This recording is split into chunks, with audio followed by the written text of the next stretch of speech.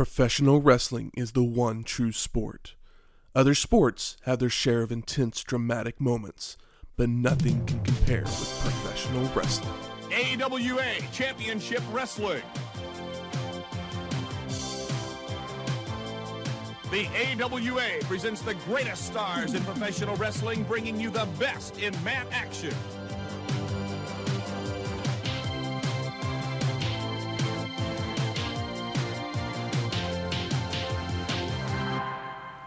Welcome to Wrestling History X, where two friends get together and talk about the story behind the matches. I'm Matt. And I'm Michael. Welcome to episode 23, Super Clash 3. The best in mat action. Take it away. The third annual Super Clash. It's the third one? It's the third one. Where were we for the first two? They weren't on pay-per-view. This is the only one ever produced for pay-per-view. You know what the biggest problem with wrestling is? That not everything was on pay-per-view? No, that there's just too fucking much of it. Oh, there's quite a bit of it. This, I guess, it's produced by the AWA. It was held at the University of Illinois Chicago Pavilion in Chicago, Illinois. The UIC. On December 13th, 1988.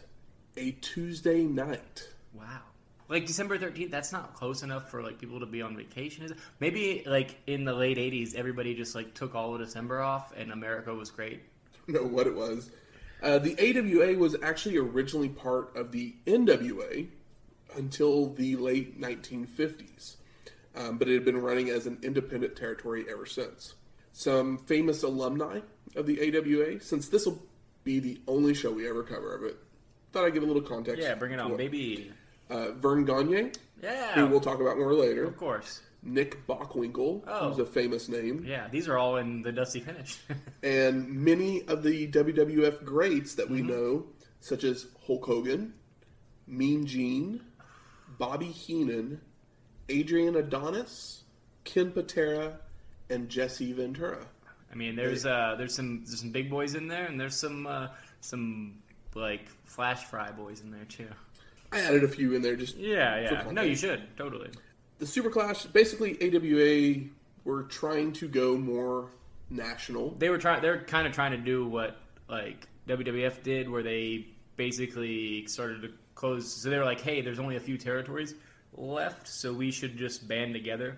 And some of those promotions that were brought together for this show were from World Class Wrestling Association. WCWA? Is that it? Yes, but they were also... The WCC. They literally just changed because they were the WCCW, the World Class Championship Wrestling. The Powerful Women of Wrestling. POW! It's funny that it's POWW, even though it's Powerful Women of Wrestling. So it's like, it doesn't make any sense, but who cares because it's awesome. Championship Wrestling Association, which is the CWA. Memphis, right? Memphis. And the Continental Wrestling Federation. Oh, I don't think I got that one. I missed that one. Well, the only reason I got that one was because they actually, the announcer says it at the very beginning of the show. Oh, okay. I wonder who on the show is from there. I do not know who is from what. Yeah. Other than... Whenever there's a title belt. Yeah, they do that for sure. And then, like, obviously POW is... And POW's the women, yes. Yeah, and well, POW is like a northern... It's the same guy that did the original Glow. Yes. And then he went... After that, he went to the, like... Glowfell. Glowfell. He went to the north. And he went back to Indiana, where he actually was he had learned promoting from another and he person. Changed it to POW, but a handful of the women from there are the same with a different name. And I guess POW, instead of being more of the skit style, like POW was supposed to be more about the in-ring work, whereas like the original Glow was more kind of like, I mean, there's in-ring work, but it's more skitty and stuff like that. So if Glow was the WWF, then POW would be the NWA. Sounds about right. But I mean, good luck finding any of that stuff. Yeah, exactly. So the attendance for the show was 1,672 people. Move over, Vince McMahon.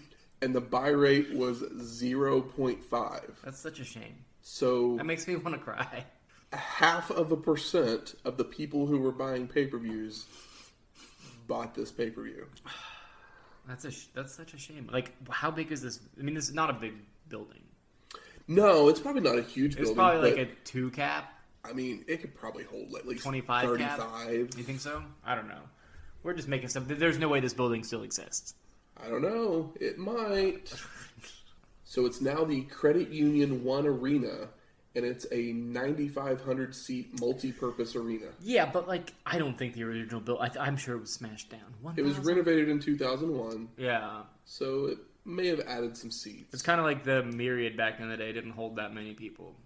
But, I mean, I don't know. I'm not trying to get hyper-local over here, but 1,670. I feel like it looked... Maybe it's just the way it was shot. This is where Starrcade 87 was. Oh, okay. Just shoot me in the mouth, I guess. Starrcade 87 definitely had to have more than...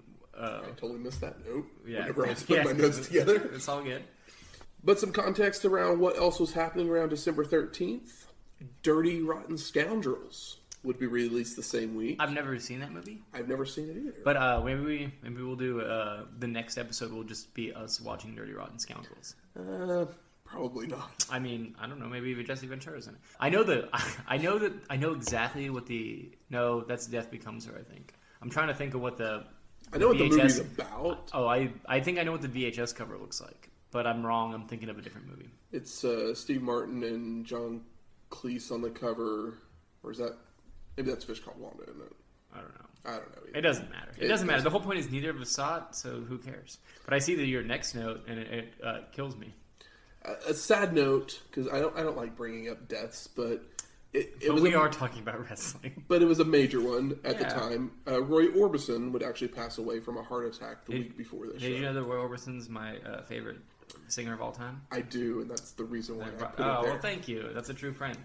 Roy Orbison had a bizarrely sad life and made a bunch of amazing music, and you should listen to it. Like, his whole family, like, he had like a wife that like died in a motorcycle accident, and then like almost all of his family burned up in his house. It's like the guy had a reason to wear those dark sunglasses, because if I was him, I would have cried myself into a grave as well. So on a higher note. On a higher note, let's just get right to the show and not talk about death anymore. Yeah, but listen to Roy Orbison and cry a little bit. So the logo of the AWA flashes on the screen as we're welcome and told the show has been sanctioned by the AWA, the WCWA, the CWF, and the CWA. What about POW? It's not. It wasn't sanctioned by them. They make a big point to do like the whole like athletic commission stuff. Yes, they announce. Gary Capetta comes on. He's our ring announcer. He starts reading a bunch of names of people that are at ringside. Yeah, it goes on for a while. They show him sitting there. I didn't get any of those. It's like the least interesting thing to me. Though, like as soon as he started saying those names, I was like, "We're getting the Great American Bash ending, aren't we?" We'll find out. But Larry Nelson is joined at ringside by Lee Marshall to preview the matches. I don't know who Larry Nelson is. Is Larry Nelson the guy with the mullet? Beard? Oh, no, I like Larry Nelson. He's got a good look. He was the guy that was in the back. Yeah, I like him. He's got a good look. It's the guy at the ring. Yeah, Lee Marshall is one of the announcers. He was actually the in-ring announcer for the Los Angeles portion of WrestleMania 2. Okay. He's not the mullet guy. He's the mullet guy. Okay, yeah. He looks sleazy as hell. Yes. Maybe he's not. Maybe he's a goddamn. But we'll find out which one of these two men are the sleazier of the two before the show ends. Matt's got dirt that I don't got. Marshall and Ray Crippler Stevens are our announcers for the in-ring action for the evening. Stevens is actually an NWA Wrestling Observer and 2-time Professional Wrestling Hall of Famer. Well, goddamn, son. He was a pretty good wrestler back in his day. I think he's on camera for like 3 seconds. Yeah, he's just one old guy at a desk. Yeah. It's not a desk, it's a folding table, but we're calling it a desk. Try to keep it classy. So we're headed off to our first match. We got Chavo Sr., Mondo, and Hector Guerrero versus Cactus Jack. Bang, bang. And the Rock and Roll RPMs. Of Mike Davis and Tommy Lane? Cactus Jack, also known as Mankind. Dude Love. And Mrs. Foley's baby boy. Oh, thank you for that. Oh, my God. Is a professional wrestling, WWE, and Wrestling Observer Hall of Famer. Chavo, Obviously, I kind of spoiled it. I said Chavo Sr., so that kind of tells you that probably he's the father of Chavo Guerrero Jr. Yes. Mando was the trainer for Glow. I know that. So if you watch the show Glow, and you see... Yeah, they did all their own stunts. I think they did all their own stunts for the show. I think it was Chavo Guerrero Jr. actually playing the part. Yeah, of his father. Like he plays like there's like his sister or whatever is like the... I don't know if it's Machu Picchu. It's one of the bigger girls. Yeah. But there is a spoiler alert, a like moonsault in the 3rd season, and I'm like, there's no way Alison Brie just did a moonsault, like, because if she broke her neck, they'd be Netflix would be screwed. I love that they're doing crazy moves on that show. Unfortunately, okay, we won't talk about Club, but continue. But that's nice. That's fun. Also, Hector Guerrero looks exactly like Eddie Guerrero, and him and Eddie looked quite a bit alike. Oh, it's insane. Yeah, I mean Eddie's a little more handsome. Eddie's the younger brother of these three. Yeah, he's just a little more handsome. But Hector looks like he should be his dad. Yeah. They look the same. We have seen Mike Davis before at Starrcade 1984. That was a while ago. Episode 2. Oh, wow. And we are now on episode 23. So yeah, no wonder I don't remember Mike Davis. He lost the NWA Junior Heavyweight title on that show. To who? Some other guy who I don't remember. I mean, you said like light heavyweight, so I'm like, oh, that piques my interest. I'm like, oh, there must have been a flip or a head scissor. Oh, there was. It was a fun opening match. I think it might have been one of those matches where we're like, oh, I wasn't ready for head scissors. I remember the finish because it was the German suplex, and they counted the 3 count, but the person who did the suplex is the person who lost. Oh, wow. I feel like... And we didn't understand what was going on because they didn't explain anything back then. Yeah, that's true. Maybe that was the match that started with a bunch of head scissors, and we were like, what? But maybe not. I don't remember. I know that was early on where I was like very surprised. So the match starts. I digress. Who's Tommy Lane? He's a member of the RPMs. Yeah, that's all I really know. Hector sidesteps the RPMs as they run into each other after running the ropes. Hector puts Davis in a headlock and Lane in a head scissors and dumps them both to the mat. Guerrero's working over Jack's leg, and Chavo takes down Lane with a head scissor. The RPMs send Chavo to the ropes and attempt a double clothesline, but Senior ducks and delivers a crossbody. Hector and then Mando both jump in the ring for splashes onto the fallen RPMs. This match is so fun. Cactus Jack then comes in and is knocked down with a right hand by Chavo, so that all 3 men are now laying in a row, and the Guerreros all pile on for a pin, but to no avail. It's a pile on. It's so stupid and so fun. And like Hector is just like jumping for the sake of jumping, and it rules. So the RPMs and Jack start working over Chavo. They've gained control, but Chavo escapes after a knife edge chop to make the hot tag to Hector, who flips into the ring to give drop kicks to everyone. Yes, he does 3 drop kicks immediately, but he flips into the ring. Kind of like a Hangman Page slingshot. Yeah, it's like a slingshot lariat, but it's a slingshot flip, and then 3 drop kicks. Yeah, and it rules. We see all 6 men brawling in the ring. RPMs are holding Hector for a clothesline, but Guerrero ducks and then gives a drop kick to send Davis to the floor. Hector then hits a plancha to the floor. Mando goes to the top rope and does something to Cactus Jack on the floor. We don't know what it is. We don't see it. We only got a couple cameras here, guys. And then Chavo does a reverse moonsault onto Lane in the ring for the pin and the win. How much action can you get in like 30 seconds of like the end of a match? Less than that. It's like 15 seconds. And like there's like 3 guys doing like a bunch of amazing shit all at once. This match is so much fun. It was like this is how you start a pay-per-view. At first I was all like, oh, it's Cactus Jack. Cool. Cactus Jack is probably the least entertaining person. This is not a hardcore match. No. And I mean, this is like before that's a thing, but like, yeah, I think that he has very funny gear on because it looks like he's wearing like he's got like the weird. He looks like he's just wearing sweats. He's wearing like the kind of like onesie deal, but like instead of it going over the shoulders, there's a strap between the back or whatever, and it's a bad look on McFoy. And this is a moderately handsome. Not that he ever has anything that just looks amazing. No, that's true. I mean, he looks as good. He looks better here than he's ever going to look until then. Not gear-wise, but physically. Yeah, physically, yeah, because he gains probably another 50 to 75 pounds before he's a big guy. We ever see him again, probably. Yeah, he looks good here. I mean, he looks good in early WCW. And then the Guerreros are the Guerreros for a reason. Like, everyone knows who the Guerreros are. This is all these white guys just allowing, like, the Guerreros set up this match. And they're like, hey, this is where you need to be, and just follow us, and we are going to get our shit in, and we're going to start this pay-per-view hot. Exactly. Which is super obvious, but to no fault of the white guys, of the RPMs and Cactus Jack. They put themselves where they needed to be, and they put on a banger of, like, a 3-minute match that is fun any time of the day. So we head to the back. Larry Nelson's there with Nina, the POW World Champion. Oh, is Nina the... Did you know who Nina was? She's not... Is she the one in the pink? No, she's the one in the blue. Oh, she looks vaguely familiar. She becomes Ivory. Oh, that's Ivory! She did look like Ivory. I know Luna Vachon shows up. Luna Vachon shows up. We'll talk more about POW later. About and Nina she did kind of look like later. Ivory, because Ivory always kind of looked a little bit older in the late 90s. Yeah. But, that's crazy.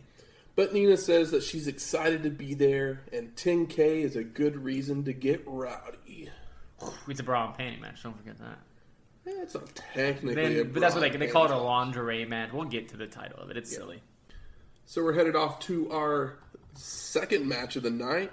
We got Eric Embry versus Jeff Jarrett. I know, he looks so handsome. For the WCCW World Light Heavyweight Championship. When was the last time you thought Jeff Jarrett was a light heavyweight? I mean, is he a light heavyweight here? He looks like a pretty big, strapping boy. He was pretty thin compared to what he is. I mean, aren't we all? It's true. Don't we all look better at 28? But Jeff Jarrett is a 22. TNA and WWE Hall of Famer. TNA's got a Hall of Fame? TNA does have a Hall of Fame. Good for them. There's not too many people in the TNA Hall of Fame. I mean, there's some guys that... I think Angle and Jarrett are the only two in both. Oh, really? Yeah. Because I don't think... Maybe Sting. I was going to say Joe, but Joe's the ROH guy. Yeah. Joe's not in the WWE yet. If he is in the TNA, he's not in the WWE. He's definitely not. Yeah, never mind. I was just thinking of... Yeah, he's definitely not in the WWE one. They'd have to do something with him first. Exactly. So the match starts. It's very back and forth with lots of reversals. Embry goes for a hip toss, which is reversed by Jarrett, which is reversed by Embry, which is reversed by Jarrett, and then they are in the ropes. Jarrett gains control with an arm lock, but Embry reverses it into a hip toss and a clothesline. Both men running the ropes, and Jarrett hits a clothesline. Double J comes off the ropes with a crossbody, but Embry ducks, sending Jarrett through the ropes to the floor, hurting his shoulder. Not the shoulder. An Irish whip is reversed by Jarrett, which is then reversed by Embry to send Double J to the corner. Embry charges in, but gets a boot to the face. Jarrett comes off the second rope with a drop kick, but lands on the hurt shoulder, so he can't make the cover. Double J tries a sunset flip, a backslide, and a small package, but all for 2 counts. Oh, they're also quick, too. It's nice. He's tries all 3 of, the quick pins, back to back. And it's a really fun sequence. Yeah. Jarrett tries for another sunset flip, but Embry reverses it into a pin of his own for the win.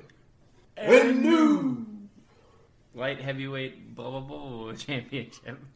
WCCW World Heavy Lightweight Championship. Yeah. But it's the Double J versus the Double E. I liked Embry in this match. Yeah.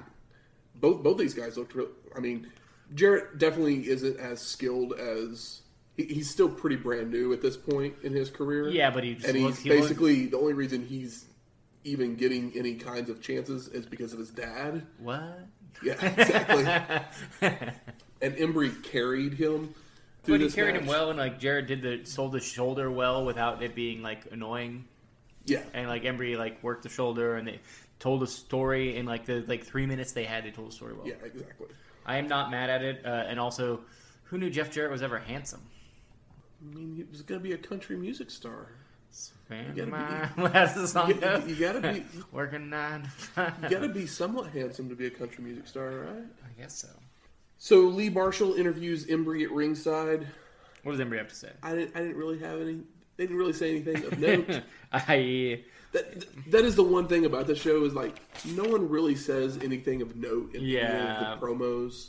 I'm mentioning it because it happened, but nothing really happened. Yeah, he's like it's back where he says the belt's back where it belongs, and he brought it back from South Africa because I guess somebody in South Africa had the belt at some point.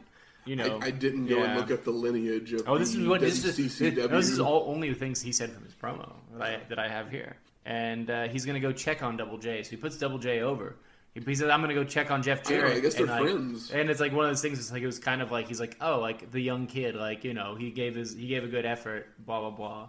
And like, it was kind of nice. But so then we go to the back. Larry Nelson's back there with the Syrian terrorist. I love the terrorist. And Nelson goes, it's a pleasure to look at you. He's not wrong. And Terrace goes, as hot as the desert sun, don't you agree? Yes. She goes, look at me. I'm as hot as the desert sands or sun or something like that. It's great. Nelson's pretty much at a loss for words. I mean the terrorist is very attractive. She's a very attractive lady. She also is doing like this fun accent, and she's like super in character, and it's fun. If you watch Glow, because we're just going to continue to bring up Glow. Yeah, because it's fun. Because she is one of the characters that she's a mix between like one of the Glow characters, like one of the Glow characters is based on what she was when she was in Glow. Yeah, well, no, there was a blonde lady that was the Russian in Glow, but the thing with not Alison Brie's character, it's the girl with the bomb that's wrapped around her. At one point, that's who this girl was. Oh, okay. That's funny. Because it's not a 1-to-1. No. They kind of mix them together and whatever works best. Yeah. But then like the spirit is there the spirit of the character, yeah. But yeah. So then we head off to our third match. We got Jimmy Valiant. Woo! Versus the Boogie Woogie Man. The Boogie Woogie Man, Jimmy Valiant, versus Wayne Bloom. Who's Wayne Bloom? I have no clue. Me neither. Continue. Bloom attacks from behind as the bell rings. Valiant responds with some right hands, a back elbow, and then a wobbly elbow drop. The elbow party. For the pin and the win. How do you spell squash? Jimmy. Boogie Woogie Man. And yes, this match did take 24 seconds, and hopefully I took less than that to tell you about it. I loved it. I'm just happy to see Boogie Woogie Man, and he got a huge pop. The crowd loved it too. I'm not alone. From what I understand, Wayne Bloom was a rookie in the AWA, while Jimmy Valiant is a 55-year-old man hanging on for dear life in wrestling, and they let him squash the rookie. Maybe they thought they'd get a payday. Seems like a good way to build new stars in the AWA. You leave Jimmy Valiant. I'm not saying anything about Jimmy Valiant. I'm talking about AWA's practices. It is what it is. Was it ever going to succeed? Who knows? Not without old Teddy T. But then Larry Nelson's in the back with David McLane and Bambi. And as we mentioned earlier, David McLane was the creator of POW and also created Glow. And they give the rules for the lingerie street fight battle royal. It's not their clothes can either be ripped off, or the ladies can be thrown over the top rope. It's a battle. It's a battle royal, except for they were trying to sell a little bit of TNA. Who doesn't like a little TNA? Everybody who watched Bischoff and Hogan. God. I'm letting it die. I'm letting that joke die. I hope you like and the moving joke. on. So we're headed off to the fourth match. Iceman King Parsons versus Brickhouse Brown for the WCCW Texas Heavyweight Championship. They're both wearing like the same color blue. Is it Parsons has the most amazing haircut? I literally wrote, what is up with his hair? He has a Mr. T style mohawk. No, it's like the reverse mohawk. And the sides are grown out with bleached ponytails. Yeah, no, I think it's like shaved. It's shaved in the middle, and then he's got like the kind of the animal. He has like a mohawk. Okay, right here. I thought he had like the kind of the. It's that shaved mohawk that like. I thought he had like the Road Warrior like reverse mohawk on the side, and then it was braided down, and then he had like the blonde ponytails hanging out the sides. Pretty close. I mean it's whatever. Kind of in between. The whole thing is, it looks amazing. And Brickhouse Brown also looks amazing. And these guys... Do you know how he got the name Brickhouse? Just let me know. What's the joke? I don't have it in me. Because he was built like a shit house. Brick house, yeah. Shit house Brown doesn't go over too well. That's not nice, no. Yeah. That's what I assumed. I thought you were going to go a little deeper than that. No, that's literally all. Because he's a brick house. Party. That's what this match was, too. This match is a party. I think it's very fun, and these guys have so much charisma. There's pep in their step, and they know how to move. So Brown starts running the ropes, and after a couple of leapfrogs, Parsons is dancing until Brickhouse gives him a drop kick to send him to the floor, which lets Brown do some dancing. These guys dance after like every right hand. It's amazing. Brickhouse with a pair of shoulder tackles, running the ropes. Parsons puts his head down, and Brown grabs him and turns it into a backslide pin attempt. Iceman then sends Brown to the ropes, hits a flying knee on the return. Brown is then running the ropes and hits a crossbody on Parsons. Iceman has Brickhouse set up for a powerbomb, but Brown reverses it into a back body drop and then begins firing away with punches. Brickhouse with another crossbody and goes for the pin, but Parsons gets his foot on the rope. But Brown thinks he's won the match and is celebrating. Hell yeah, he thinks he won the match.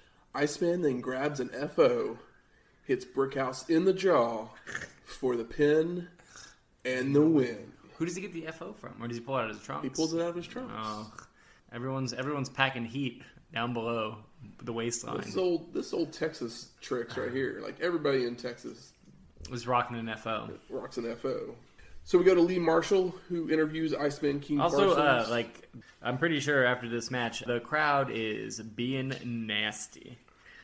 Are they saying a few words? They're saying one word. I don't think we mentioned that both Parsons and Brickhouse Brown are of the African American.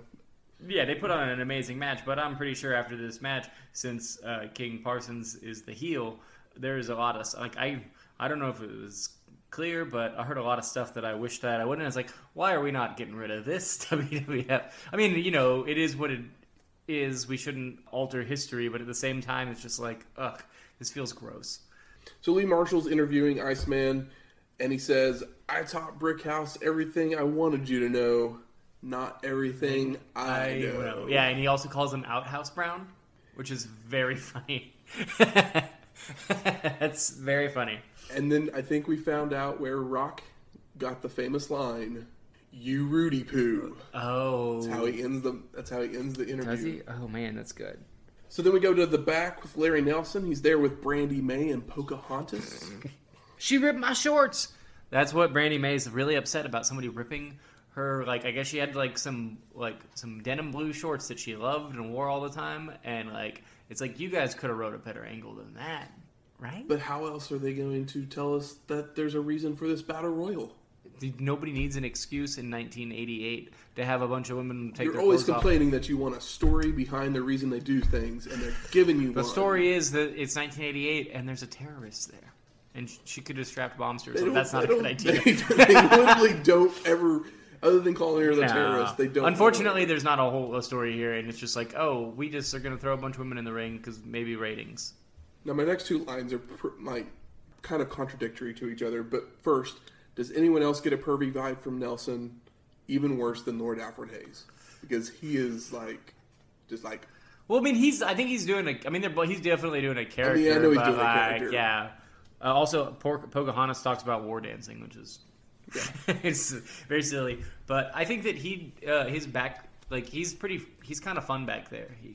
He's no Mean Gene. No, he's no Mean Gene. And he's better than Lord Alfred Hayes. Yeah, definitely. But without context, this next line... Mm-hmm, I'm listening. It may be the greatest line ever said. And Brandy May says it.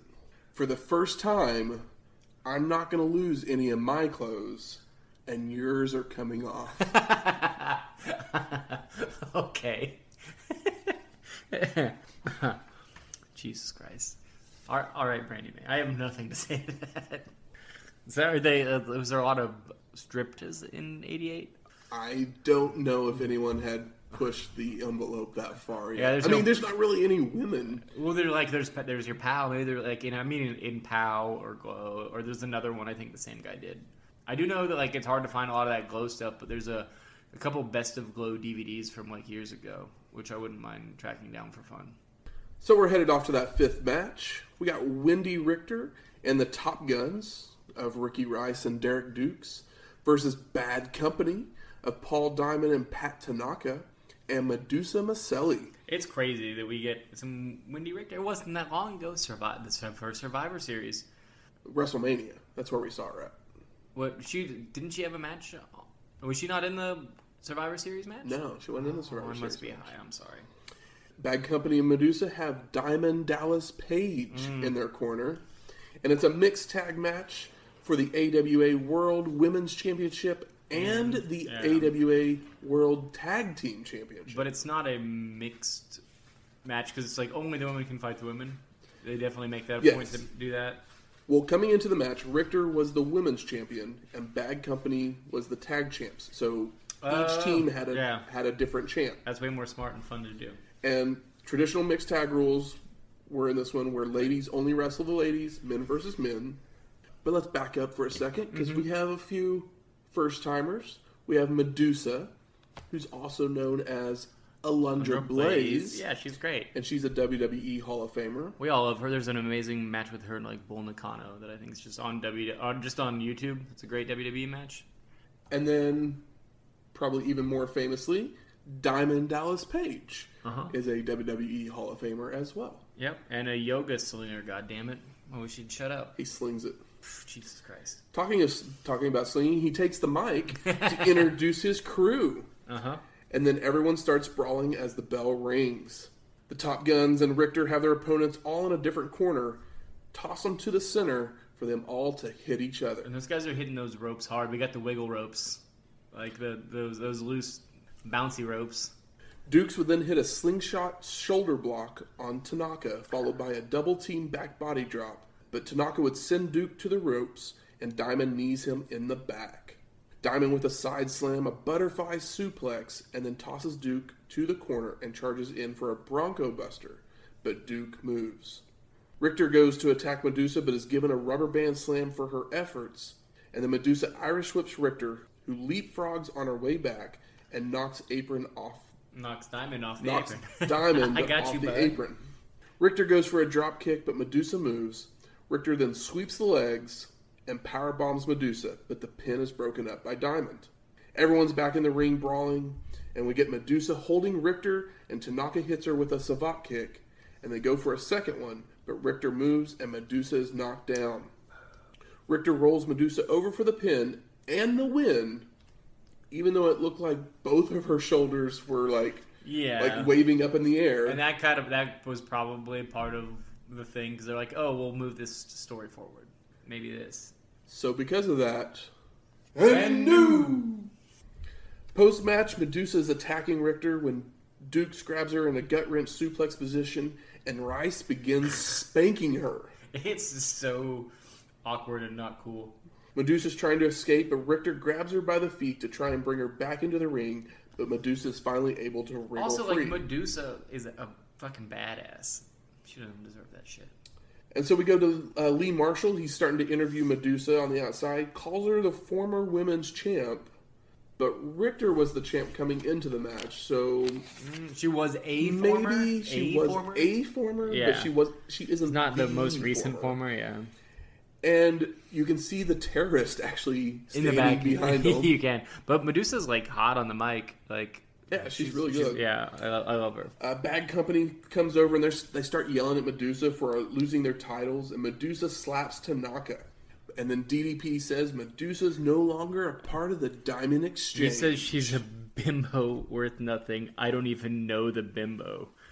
It's oh my gosh.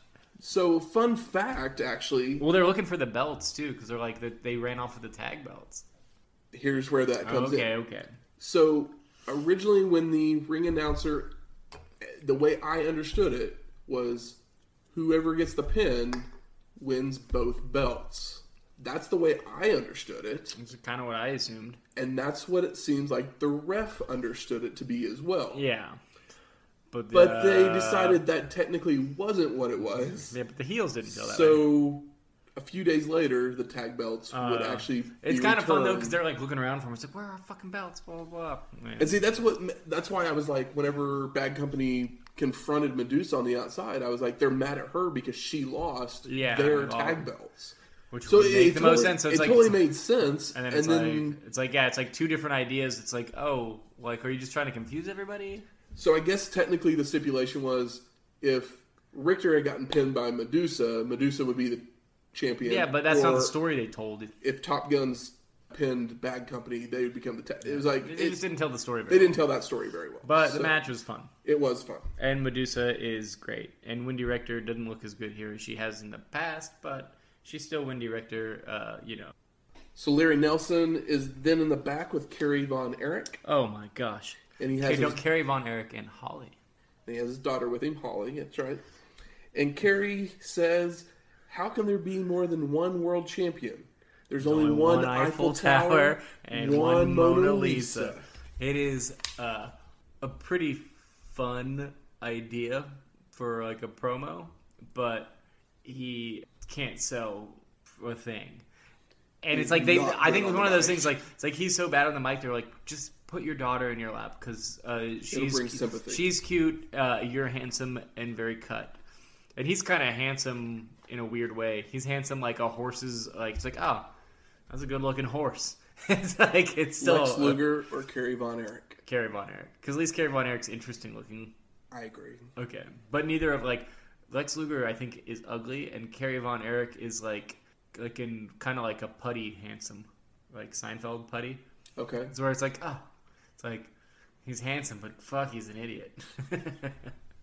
And we're off to the sixth match. We got Ron Garvin versus Greg Gagne for the vacant AWA International Television Championship. Why is it vacant? Because television championship? Well, the reason is because Ron Garvin was the champion, and he had the title taken away from him after a controversial finish to a match. Oh. So they held it up. There was like a no con. They're like, we don't know who won. Yeah, exactly. It was probably like a no contest. Like we can't give it to him, but you can't keep it either. That's kind of weird. That doesn't happen very often. And Greg Gagne is that? That's Vern's son. Yeah. Yes. First of all, let's talk about the name of the title here for a second. I'm listening. The International Television Championship. Does that mean that it's only for international television? But we're showing this in America. It's the ITC, baby. No question. It's the ITC, baby. I think it's like they were wanting to go with the Intercontinental title, but then they were like, but also the second best title in NWA is the television title, so we'll just combine them all to the International Television title. It makes sense. I mean, made no sense. It doesn't make any sense. Don't try and give him a pass. But I guess we found out where Ronnie Garvin took J.J. Dillon's money. He went to the AWA. Previous episode callback. Yes, definitely. So the match starts. Garvin slams Gagne's head into the turnbuckle a couple times and tries for a third, but Greg blocks and slams Ronnie's head into the turnbuckle. Gagne then sends Garvin to the opposite corner, charges in, but Ronnie moves and Greg hits shoulder first. Gagne with the Irish whip and back body drops Garvin, but then Garvin tosses Gagne to the ropes and Greg comes off for the sunset flip, but Ronnie stays up and punches down. I love that spot. Garvin then sits down for a pin attempt, but Gagne flips him over for a 2 count of his own. Gagne's working on the arm before rolling Garvin over for a pin, but Ronnie gets his foot on the rope. The two men are trading punches until Garvin hits a pair of headbutts. And then Ronnie keeps choking Gagne until Greg's able to chop away at Garvin's chest. Gagne then sends Garvin to the ropes and goes for a dropkick, but Ronnie holds on to the ropes. Garvin Irish whips Gagne, which comes off with a crossbody that takes both men over the top rope, or at least they finally make it over after being hung up for a few seconds. Yeah, it's a slow go. It's more real. This is the AWA, baby. And then Garvin slams Gagne's head into the announce table, but Greg returns the favor by running Garvin into the ring post before getting back into the ring. All of a sudden the bell rings and Garvin gets back in the ring and locks a sleeper on Gagne. Greg escapes by using momentum to slam Ronnie's head on the turnbuckle, and then locks the sleeper on Garvin as the bell continues to ring. The official announcement comes that Greg Gagne is the winner By count out. And new. But like, I can't do that with any enthusiasm because don't sound too enthused. They went back in the ring for too long. It's like the bell should have rang before then, and then like it rang before Garvin technically got back in the ring, so I knew exactly what had happened. There's a lot of quickies on this show. It's all pretty fun. So it's fun to see some. This show is 2.5 hours. We get 12 minutes. We're done to the 6th match, and I think we're about an hour into the show. Yeah. Like none of these matches was longer than 7 minutes. Also, is it? You keep saying Gagne, and I always said Gagne, Greg Gagne, or Vern Gagne, and I don't know. I think I am saying it incorrectly because there was a baseball player with the same last name, and his last they pronounced his name was Gagne. I mean, also it doesn't look like either of the things we're saying, particularly. But I was just like, am I wrong? Am I right? You're probably right, and I'm probably wrong. But I mean, I'm just basing it off of hearing other people say it. So I mean, it doesn't matter. The whole point is this match is over. Just think, this is how I'm saying American names. Wait till we get to Japanese names. I'm moderately decent at it. Akira. So Lee Marshall interviews Greg Gagne. Greg Gagne. Gagne. And we see Garvin being held back in the back behind him by a ref. Greg doesn't really say a whole lot. No, I don't know. He's not great, and he's another wrestler that basically is being pushed because of who his dad is. Yeah, it's like, challenge me like when you like. He blew it. He talks some shit on Chicago. He's like, blah blah blah, like my Vikings like steamrolled your Bears or whatever. It's like some dumb. It's like it's just simple crowd work stuff. And basically, to come to find out, the reason for the count out victory is because Garvin did not want to lose cleanly as he was out the door to WWF. Yeah. So we'll see. The thing is like, nobody saw this show. That's true. So just take a pen, man. Just take a pen. It's whatever. So Larry Nelson's then in the back with Jerry Lawler, and Jerry Lawler has been told that Von Erich has a leg injury. How true that is true. But it's not what everyone thinks it is. No. Well, so, he says, "Are you going to go for the leg?" And Jerry says, "Normally I would, but I'm not." Is kind of what he says, basically. It didn't make any sense. Why he's like, no, that's what he expects, so I'm going to do something different. So I'm sure most of you know this story, but I'm going to go ahead and tell you anyway because that's what this podcast does. Tissues.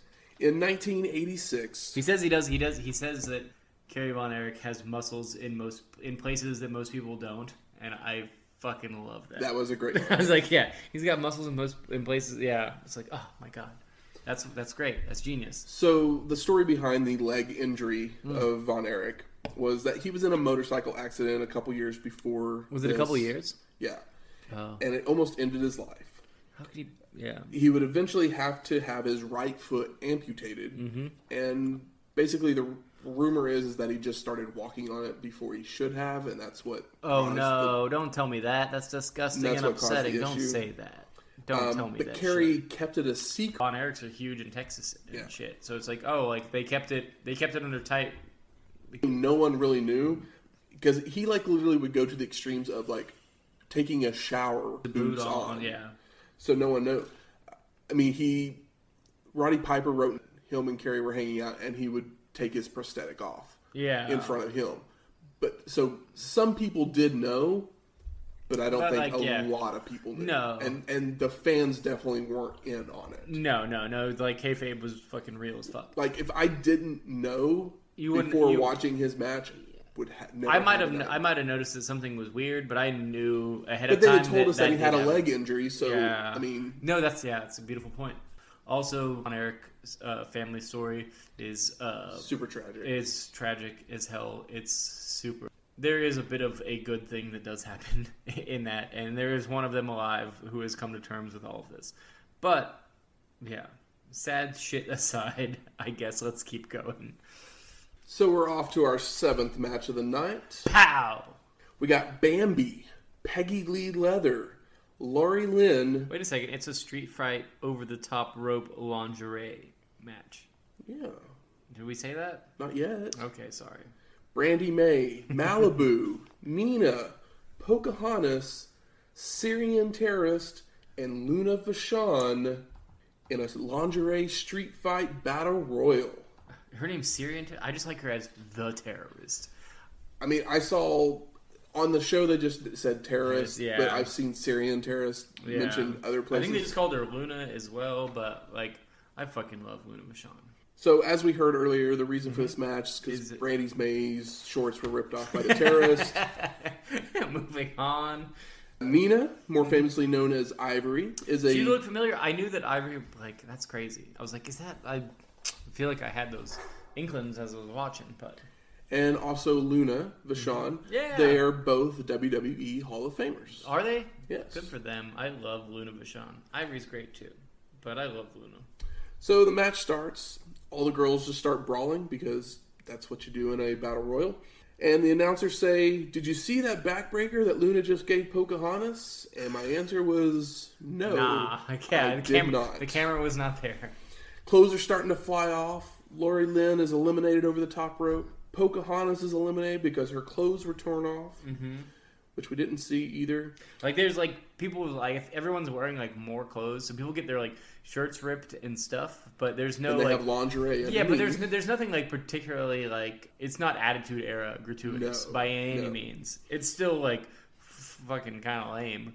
But just it's like lame, it's like this as far as like it's supposed to be a TNA thing and it's not that, but it's also not great wrestling, so it's just like kind of like a weird exploitation for the hell of it. But there's some good character work.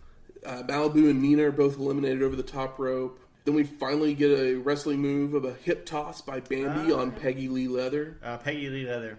Can anybody talk like Peggy Lee Leather? Lots of people probably can talk like Peggy Lee Leather. Peggy Lee Leather and Bambi eliminate each other over the top rope. Luna goes to the top rope to do some kind of move, but Brandy May punches her and Vachon falls to the floor to be eliminated. They take some time doing that, though, don't they? They do. Yeah, Luna looks fun here. She's got like a cool ass like metal shirt on and like cool hair, and she has like Luna is metal. Luna rules, but like she's got like the kind of like the veiny like makeup where it's like light blue lines on her face, kind of like Bull Nakano style. Luna's fucking awesome. So the terrorist is walking around the outside, and Brandy May goes to chase after her, but the terrorist grabs Brandy May and starts ripping more clothes off. Yeah.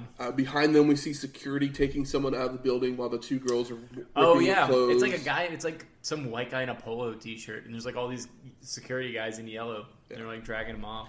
And then we hear the crowd yelling, "Take it off! Take it off!" Or is it take it off or rip it off? I think it was take it off. I think I'm just deaf. Terrorist at this point is like some USA chants whenever terrorist at this point, like her leggings are completely ripped off, so we see her zebra panties a little bit, but her skirt doesn't she have like a black onesie on though? She does have a black onesie, but you can see her panties a little bit. I didn't catch that. Terrorist is choking Brandy May with her stockings. That's great. Terrorist flips Brandy May over the top rope, but Brandy is still entangled in the ropes, just dangling. But the terrorist with a stomp knocks her off the apron, and Terrorist is our winner and $10,000 richer. So as the terrorist is walking around the ring, her boobs were bouncing all over the place. So I was like, is she wearing a bra? Is this the hard-hitting journalistic work we're doing here? So I went to an expert. Okay. My wife. I'm very confused. And went, hey, is she wearing a bra? Because those things were bouncing all over the place. Oh, the terrorist, yes. I noticed it. Because I was like, what if her top had been torn off and she wasn't wearing a bra? I mean, I know it's wrestling. Yeah, it's on TV. But when that kind of thing happens, it seems like something could accidentally happen. This isn't a Jacqueline situation. Exactly. She said she was, so just for everyone. But yeah, I'll be some terrorist, not with an S after that. The terrorist ends up grabbing the mic, says some stuff. It's hard to hear her, but she says some stuff in like she's actually speaking a language or not, or just gibberish. Yeah, exactly. That's exactly. But it's kind of it's also great. But her like intensity of her character is very nice.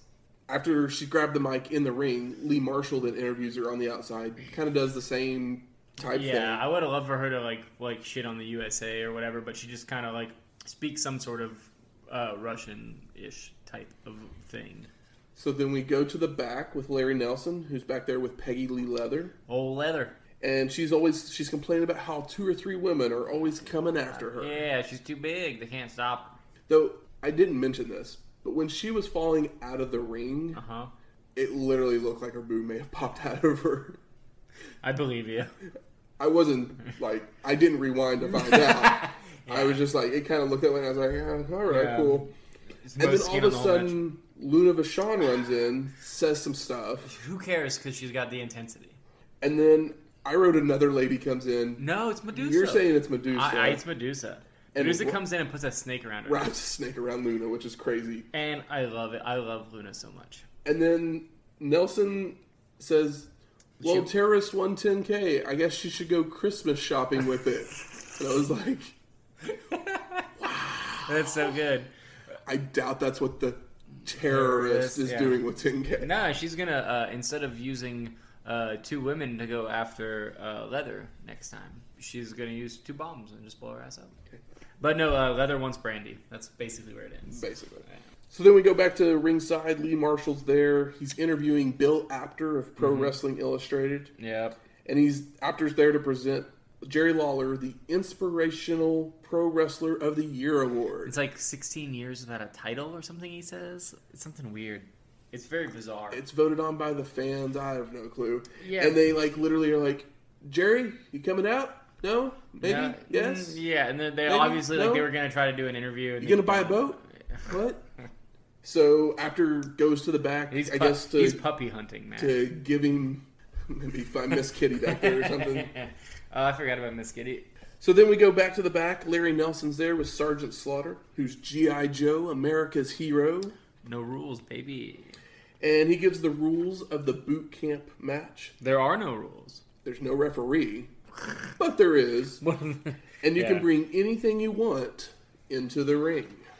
If you can't stand, he says, if you can't stand the sight of pain, go to the refrigerator. And I was like, I don't know what that means. Do what you gotta do. Somebody says, I do what you gotta do. It's like, so what do you want me to, you want me to go make a sandwich during your match? You tell me it's gonna be that short enough for me to make a sandwich? If you can't stand the violence, don't watch this next match, is what he's saying. I know what he's saying, but it's stupid. It's great. I love that I love it because it's stupid, but it's fucking stupid, man. It's like one of those, if you can't stand the heat, get out of the kitchen. It's what he's saying. He's just doing it in a very roundabout way. It's kind of the opposite. Can't stand the heat, go to the refrigerator. Yeah. Freeze some grapes. It's a nice summer treat.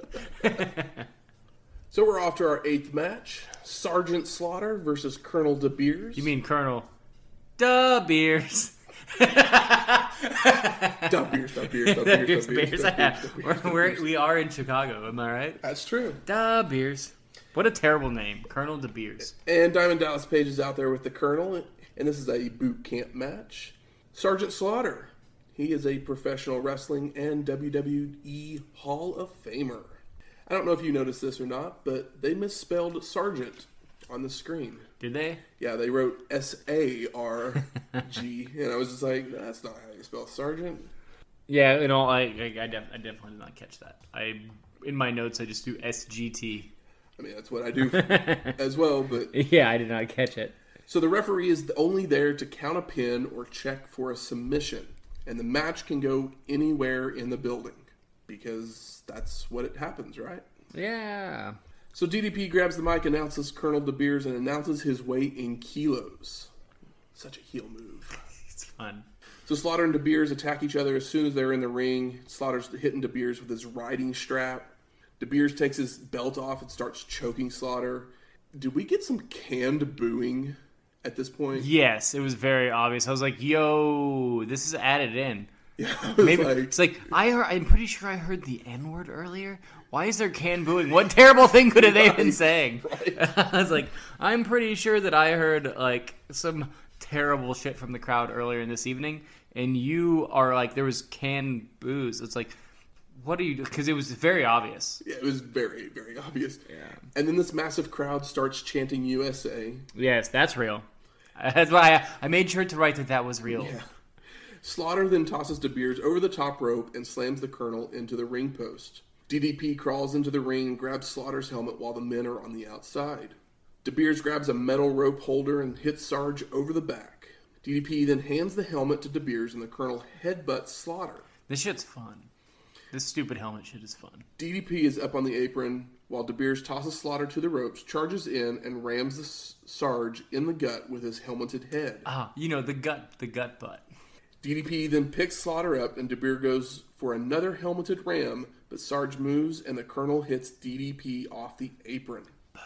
Fuck you, DDP. Clothesline to knock the helmet off. Sarge then picks it up, puts it on, and multiple helmeted headbutts to De Beers. I love that they keep doing the headbutts, but then the helmet falls off, so they put it back on their head real quick. Sarge then hits the Slaughter Cannon, which is basically a clothesline. Off of an Irish whip. Kicks DDP again and locks on the Cobra Clutch. You can see DDP crawling back into the ring and starts calling for someone to come down to the ring. Who may it be? The bell rings right as Sheik Adnan Al-Kazi jumps in. I have 2 fun facts about Al-Kazi. He went to high school with Saddam Hussein. Oh, that fucking rules. And he wrestled at Oklahoma State. Holy shit. What a biopic. Where's that movie? I would watch that movie over any rock star biopic. So the Sheik is attacking the Sarge, but Slaughter is able to give Slaughter cannons to both the Sheik and DDP before De Beers recovers to hit Sarge with the helmet. The Iron Sheik Sheiky baby, has now jumped in the ring and is helping attack Slaughter. That mustache. And even the announcers are like, where did Iron Sheik come from? Yeah. They didn't even know he was in the back. That's so good. A ref comes in to try and break it up, and Iron Sheik just tosses him right out. Fuck yeah, he does. Iron Sheik then has a FO, which is a huge... Dude, we talked about this. Continue. And is stabbing Slaughter to bust him open. But it's not Slaughter cutting himself. I found this kind of disturbing because it's Slaughter is on his knees and Sheik has got him standing behind him and holding his head back, and he's got his foreign object, but he is slamming it, stabbing him in the forehead, and it's fucking disgusting looking. He doesn't bleed like some other people bleed in this show by any means, but it is harder to watch because of how violent it is. The Guerreros end up coming down and help clear the ring. Chavo goes to check on Slaughter, but the Sarge swings at him because he doesn't know who it is. How could he? He just got stabbed in the fucking head. Slaughter then jumps out of the ring, chases after the Iron Sheik, but the Guerreros stop him at ringside. And we finally get our official announcement that comes that Sergeant Slaughter is the winner. I think De Beers was out from the Cobra Clutch before Al-Kazi jumped in the ring. It's hard to tell because this is... It's not like he could win by DQ. Yeah, it's a hardcore match. So it's just a bunch of... Pretty much. But it's why would you bleed at the end of the match in such a grotesque fashion? NWA dollars, right? So after the match, Lee Marshall interviews Sergeant Slaughter. Slaughter goes, "I'll declare war on you anytime. And you'll be 6 feet under the ground if it's with USA." He then recites the Pledge. I hate it. So good. It's great, but the thing that I hate the most is that the crowd does it with him, and it kind of makes even Lee Marshall is doing it with him. It kind of makes his hand over his heart and vomit. I was when was the last time you recited the Pledge of Allegiance? 3rd grade, elementary school at least. Probably. Yeah, I was oh my god. Couldn't believe it. Before they head to the back, we see 2 kids with a printed out Slaughter paper. It totally looks like a DOS printer. No, it's the printer where it would be is it a dot matrix printer or whatever, where it's got the braided sides and they have the circles in them. Yes, but it's it says it's amazing. So Larry Nelson's in the back with Jerry Lawler and Bill Apter, and Apter's finally been able to hand off that plaque for... The Inspirational Wrestler of the Year? Is that what it is? Yeah, that's what it is. It's very weird. And Lawler says, "Not gonna say I deserve it, but I deserve it." That's the line. And it's oh, well, that's why Jerry Lawler rules. And that's not the only reason he rules, but it is a good reason why he rules. Inspires me with that line. Yeah. It's I'm not gonna, everybody has that moment where they're oh, and but the thing is, the stinger was that he said the thing, or oh, I really appreciate it. And then you would be, in your head say, but you should appreciate me more. But when you accept the thing, when you finally get your, just desserts. But he's, I'm not gonna say I deserve it. And then he says, "But I deserve it." It's fucking beautiful. So then we head off to our 9th match. We got Steve Cox and Michael P.S. Hayes versus the Samoan SWAT team of Samu and Fatu. Does Fatu happen to be? Fatu probably is, but let me finish. No, sorry. I forgot they had a manager. With Buddy Roberts, who's a former Freebird, along with PSA, so that's an interesting storyline. For the WCCW World Tag Team Championships. So going into this match, knowing that Buddy Roberts and Michael P.S. Hayes were former Freebirds, did you think there was going to be some kind of heel turn by P.S. Hayes or something? Not particularly, because, I don't know. Buddy Roberts looks like a pure shitbag, half-ass motherfucker in this match. He really doesn't look like he's ready to hit the ring or do anything interesting. He seems the most, unnecessary heel manager. But I did love the Samoan SWAT team? Samoan SWAT team. What SST. A crazy, which makes me think of SST Records, which is an old 80s punk label. They're wearing early, I don't know how old Jägermeister is because I never really fucked with it. But they're wearing these bright orange, early Jägermeister promotional T-shirts. And it's did Jägermeister give you an extra $400 so you could pay your rent? No, right? So Fatu, better known as Rikishi, yes, is a WWE Hall of Famer. I couldn't believe it because I put on the show and I was that's a 28-year-old Rikishi. He looks pretty good. And as we all know, he's the father of Jimmy and Jey Uso. Ish. Little fun news about Steve Cox. He actually played football at the University of Tulsa and still lives in the area. Oh, really? You're why are they mentioning Oklahoma State and Tulsa? It's because we're from Oklahoma, so it's fun it's little trivia for us. Yeah. That one's more for us. Samoan SWAT team, once they went to the WWF, would be known as the Head Shrinkers. So we'll see them later on as well. So Cox... did you, just a Rikishi thing, because I've started to start watching sumo wrestling. Mm-hmm. And he's Yokozuna, the WWF star, Yokozuna. Yokozuna is basically the highest thing you can be in sumo wrestling. And once you're a Yokozuna, you're forever a Yokozuna. And there's only been 70 in all of recorded time. Mm-hmm. And it's one of the longest running sports of all time. But Rikishi, his name is Rikishi, but he's also doing wearing the mawashi, which is the same thing or whatever. The diaper underwear thing, if you're going to be crude about it. But the names of somebody that practices sumo is a Rikishi, and they just didn't know how to say it, so they say Rikishi, and they probably just Googled it. I mean, they didn't Google it because it was a long time ago, but they probably looked it up and were like, oh, Rikishi. But a Rikishi is the name of anybody that does sumo. It's very interesting. So I just got into sumo this year. If you want to get into sumo, it's kind of cool. It only happens every other month forever. There you go. So the match starts, and Cox has an arm lock on Samu when Fatu comes in to break it up. But Steve is able to kick away Fatu. Hayes then runs in and yanks the rope that Fatu is stepping over to get out of the ring to crotch him. After a reversed Irish whip, Samu goes for a high press, but Cox ducks and then delivers a hip toss. By the way, I hate the name, man. Yeah. Because I hate saying Cox all the time. Yeah. It just seems it's one of the things really inappropriate. It's like name. Randy Orton's a good name. Exactly. It's just have a good name. Be Steve Roberts. Something. It's better than Steve. It's better. Yeah, Steve Cox is not good. Samu is able to make his way to his corner so that Fatu can grab Cox. Samu swings, but Steve ducks, and Fatu goes to the floor. And then they repeat this spot a minute later. As Cox is running the ropes. Fuck you for that. I was not ready for that comedy. The ropes, Fatu pulls the top rope down, and Steve goes over the ropes to the floor. Fatu then slid into the announce table, and SST takes control with double teams, rubber band slams, and punches to the throat. We then see Cox running the ropes, and he and Fatu hit each other with a clothesline for a double KO spot. Mm-hmm. And Cox is crawling to the corner and makes the hot tag. Hayes in with right hands, back body drops, clotheslines on both members of the Samoan SWAT team. Hayes gives 10 punches to Fatu in the corner.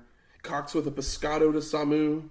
Hayes hits a DDT in the middle of the ring, but the ref is tending to Cox and Samu. Roberts runs in and hits Hayes with an FO. Rolls Fatu over on top of Hayes for the pin and the win. It's pretty well telegraphed.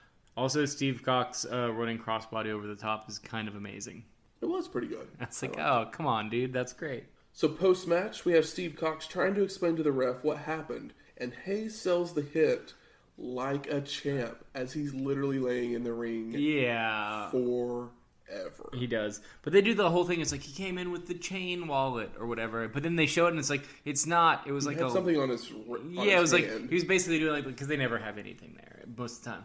And it's like a loaded glove or whatever. Like, because they show like before the match starts, like, or part through the match, they do like that. They do that like that wallet spot with like with Rikishi with Fatu. And it's like, okay, so then they just assumed, so they kept like talking about it when it happened, and then it's like, oh, he just kind of slid in. They're like, must have been like brass knuckles or a foreign object. I don't know. It's really silly.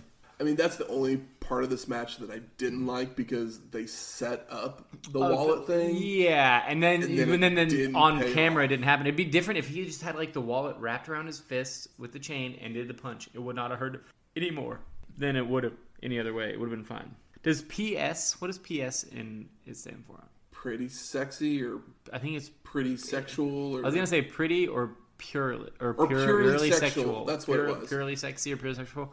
That's what they said. Which is really funny because he's Michael P.S. Hayes, pretty sexy dude at this point in time. Michael P.S. Hayes today. He's doing some hip. Oh hips, yeah, He's even like, while he's on the apron. And... Yeah, he's basically like Rick Rude with a motorcycle at this point. He looks good. We then head to the back. Larry Nelson's there with Iron Sheik and Sheik Adnan Al-Kazi. And Iron Sheik goes, every intelligent American knows about the Iron Sheik. And he's right. Starts talking about Allah when the interview just cuts off. Yeah, I mean, they don't. But I do love that he brings Allah into it and like points to the sky. And it's fucking cool. I'm a fan of that. So we're back out at the ring for our 10th match. We got Manny, Raging Bull Fernandez versus Wahoo McDaniel in one of Michael's favorite type matches, the Indian Strap Match. Also, Wahoo McDaniel, great Indian chief. Also, you said Raging Bull, right? You give him Raging Bull title? Okay. This had to be there for McDaniel, who has some of the funnest chops of the 1970s. But there's a very interesting element here, where before the match starts, the IWGP Heavyweight Champion Tatsumi the Dragon Fujinami shows up. Yeah, I wasn't sure where we were here. We didn't talk about this. But this is important, right? This is important. Fujinami is a professional wrestling observer, and WWE Hall of Famer. And the first IWGP Heavyweight Champion we've seen so far. That's correct. And I think this is the 6th reign, if I remember correctly from my research. Did Hogan ever hold that belt for a small moment in time? No. Hogan did not. No, he did not. That's true. Okay.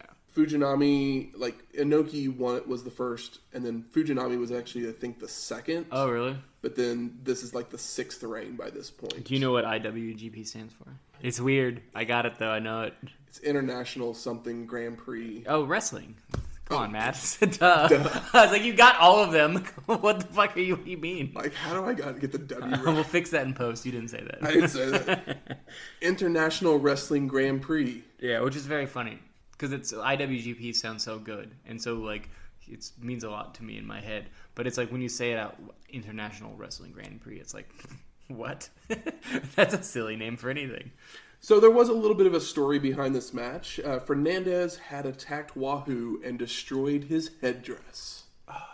Where was he wearing? He was just wearing his headdress at the biker bar he was at. One of the TV tapings, I guess. Who knows? At a Piper's Pit.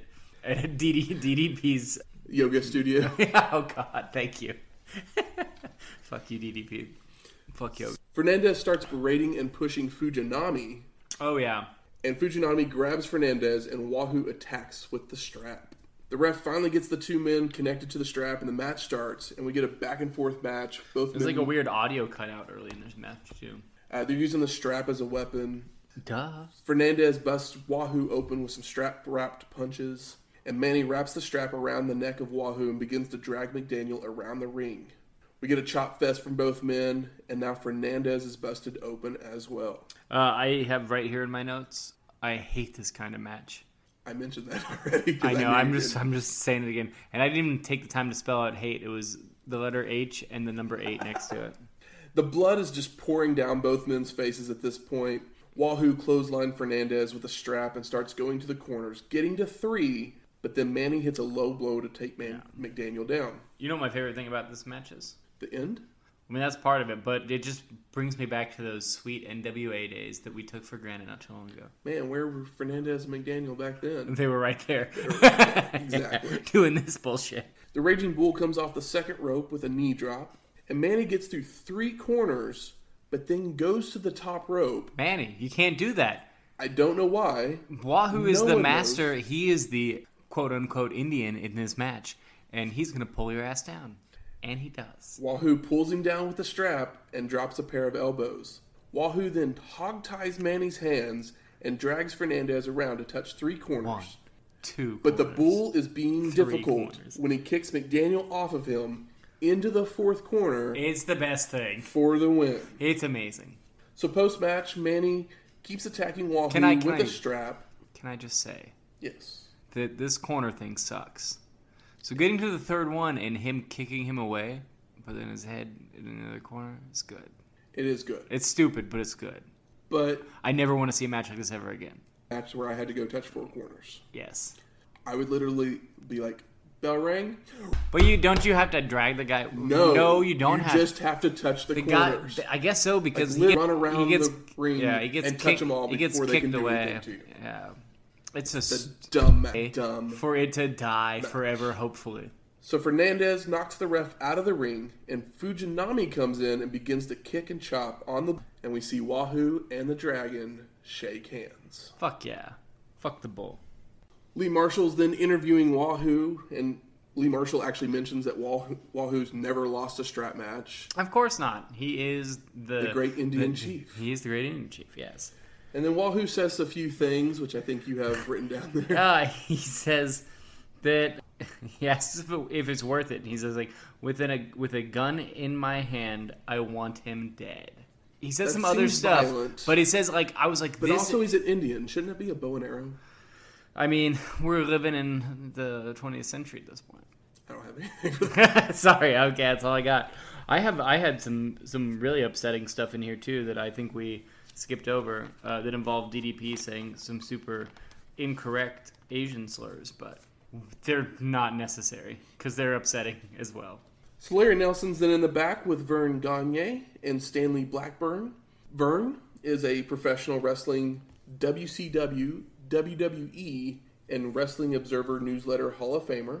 He's one of 7 men to be in all 4 of those. Oh, yeah? And Blackburn was the president of the AWA at the time. I don't know if it was a kayfabe presidency or not. Not real sure on that one. He may have been Jack Tunney. Yeah, I couldn't find much about Mr. Blackburn. But Vern goes, we need to instruct our referees when it goes that far, they need to stop the match. He says it's out of hand, it's too much. When there's that much blood, gotta stop it. And then the 3 men preview the championship match, which was next. It's like he also says like the match could have been a flip of a coin, you know. So our 11th match, Jerry Lawler versus Kerry Von Erich in a title unification match for the AWA World Heavyweight Championship Winner and the WCCW World Heavyweight Championship. Jerry the King Lawler and Kerry Von Erich, the modern day warrior. So we have a guest ring announcer who is the WGN radio personality Al Lerner. Remember WGN? I do. I used to watch Chicago Cub baseball games on WGN all the time. Yeah, they'd have like sports, but they'd also have like the worst like sitcoms. It's actually what Schitt's Creek was on at first. I don't know if I know that show. I remember watching as Eugene Levy and Catherine, the people from like the Best in Show and stuff like that. Okay, I'm thinking like the Wayans brothers. Okay. And do you remember the PJs? The claymation show? Vaguely, yeah. Very good. Yeah, I like that show. But I remember the Wayans Brothers show and like anyway, I'm just getting nostalgic about terrible television from being a child. We can move on. Let's be more nostalgic about this wrestling show. And Lawler cuts a promo in the ring. And then we see a little kid giving a thumbs down. Oh, yeah. Is this the little kid you were talking about earlier? Is this the one that there's like, is there a kid with like a Slaughter shirt on? I think it's like a little, he's got like this little blue shirt on, and it's like a Slaughter shirt. I don't know. It's good. It's good. Yeah, it is. This little kid with a blue shirt with a Slaughter thing, and he's like, yeah. Jerry Lawler says he's going to be the only one after tonight. There only will be one. I'm going to beat him or whatever. There's a little kid, and he's got like this little bowl cut, and he's got like this blue shirt, and it's just got a picture of Sergeant Slaughter on it. And he kind of like sees that the camera's in front of him, and he looks at it, and it's pretty cute. It's a cute moment. The crowd then goes crazy. Until he gets scarred for life. Crowd goes crazy when Von Erich is making his way to the ring, and Frank Dusek, the matchmaker for WCCW, comes out with Kerry. I got some things to say before this match pops off. Von Erich then cuts a promo. He says he's going to kick his butt from one side of Chicago to the other. And there's only one Mona Lisa and one Tower of Pisa. Did he do that too? I don't think he says that in the ring. He doesn't? Okay. Kerry then takes his robe off, and the ladies scream in excitement. No, he says that. But no, before he takes his robe off, he's working his arm inside of his robe. Did you not catch this? Yes. He's working his arm inside of his robe. I was like, what is he doing? What is he doing? In my head, I was like, oh, he's like hiding a blade in his wrist. So this is what happened. He was putting the blade in his armband, and he accidentally cut himself. They sell it immediately. Correct. And that's all done in ring? Yes. That's genius. Very much so. Because he's trying to put it in there, and it looks like he's cutting the inside of his arm. But I wasn't sure. I was like, what is he hiding a blade? And then the match starts, and then Lawler immediately slams Von Erich's arm into the turnbuckle. Yeah. And he starts bleeding from the arm. And then he sells it the whole match. He sells it to the point where it's kind of annoying. But I thought it was planned. You're saying that's not planned? It wasn't planned. So he's just that big of an idiot that he cut the inside of his arm? Yes. Jesus Christ, Kerry Von Erich. I am so sad that you killed yourself, but holy shit, that's upsetting. That you couldn't even fucking put the blade. You couldn't even hide the blade. Oh, I love you, and that's upsetting. You beautiful horseman.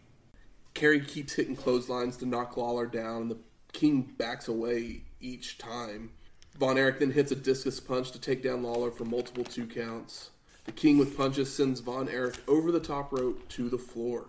Kerry then hits another discus punch from the apron, and then a slingshot splash from Lawler gets his knees up. Slingshot splash, come on. It's good. The King hits a pile driver, but Kerry no-sells it. Oh, he no-sells it, and it's like a Jerry Lawler pile driver. He's one of the guys that's famous for that beautiful fallback pile driver. He literally just stands straight up. Lawler's walking away, doesn't see it at all. He's turning around. He's posing, and once he turns around, another discus punch and a snapmare from Kerry. Von Erich tries for the Iron Claw, but Lawler blocks his head with his forearm. Kerry then goes for a knee drop, but the King moves. But all the while, it seems like anytime there's a second to breathe, Kerry is just looking on the inside of his arm. And it's not bleeding. It's not bleeding a whole lot or anything. And I still can't believe what you just fucking told me. That blows my goddamn mind. That was not planned.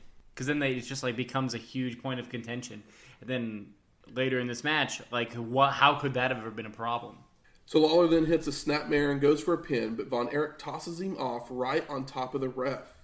Kerry then hits a pile driver and goes for the pin, but the ref is still out. The ref finally makes it over for a 2 count, which it probably would have been about a 12 count. Well, I mean, Kerry calls up to 4. I think. Yeah, he counts 4, and I kept counting. And then he stops, and you could have kept going. I kept counting, and I got up to 12. Also, this ref has no front teeth. We got some janky looking refs in the show. They got comb overs that are everybody. You don't decide if you lose hair or not, but holy shit, these guys should be men about it and rock the horseshoe. Von Erich then throws Lawler out of the ring, and Kerry goes for another discus punch, but the King moves, and Von Erich hits the ring post. Lawler back in the ring has his hand in his trunks, hits Von Erich, and then puts his hand back into his trunks.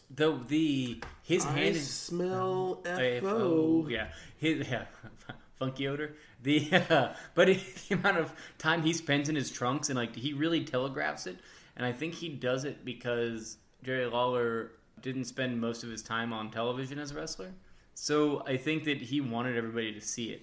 Oh yeah, because it was the story of the match. Yeah, but a lot of the times you'll get a thing. It's they had a thing, they had a FO, but like he's like overdoing it, but it's not overdoing it for a big crowd or even for television, really, because like, well, now everybody knows exactly what's happening. Nobody has their eyes open, can question what's happening. So I kind of appreciated his like overselling. Yeah, it's like overdoing it. It's like, you know, how everyone's like, oh, no matter how like slow you think you're moving in the ring, slow down is the thing that's been famous in wrestling, because like it's moving faster than you think it is, and he does that same thing with storytelling. And so after this first hit with the FO, Kerry is busted open. Is he busted open, or is he busted open? The King goes to the second rope for a fist drop. Lawler even goes for a second one, but Von Erich catches him with the Iron Claw to the stomach. Oh, it's okay. I will not. I am going to hold back and not talk shit, because the amount of blood that comes out of Kerry Von Erich's face... His face is covered at he, this point. like Crimson Mask X2, 3, 4. Like, it is insane. And, like, he could have done a... Is there a spot dumber than a trap? Like, is this spot's dumber than a trap spot? But if you blade... Iron Claw to the stomach? Yes. It's pretty dumb. But if you blade like this, I'm not here to talk shit. Also, I know your family history, and it bums me out. And I know what you're hiding here, and you're doing a good job. And I saw you take that fucking pile driver like nobody else. Von Erich then releases the hold from the stomach, puts it onto the forehead, and we see blood splatter on both Lawler's face. It's disgusting. And the ref's shirt. It just like fucking splashes out onto them like the world's biggest raindrops of fucking Kerry Von Erich's fucking suicide blood.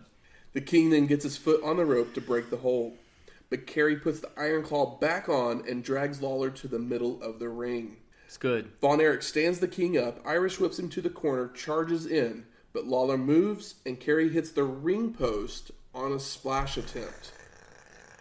The King then goes back to the trunks for the FO and hits Von Erich again. I basically have my hands on my head because this match fucking kind of rules.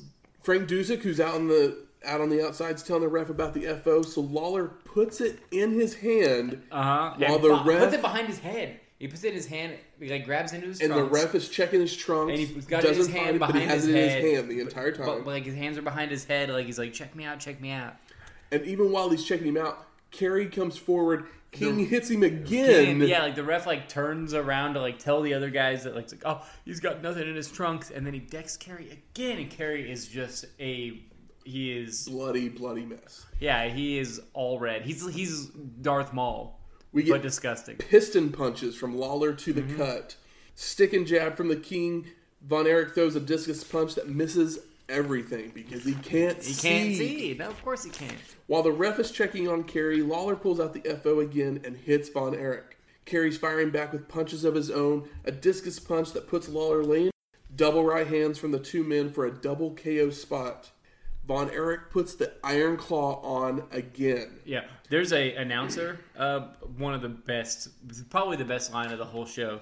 The announcer says, "These two guys these two guys look like they got in a gang fight and didn't know anybody." It's so fucking amazing. I was like, that is like Gorilla Monsoon, Jesse Ventura, like quality. For sure. So the ref keeps checking the eye, counting a pin, checking the eye, counting a pin, checking the eye. And like Kerry Von Erich's not backing down.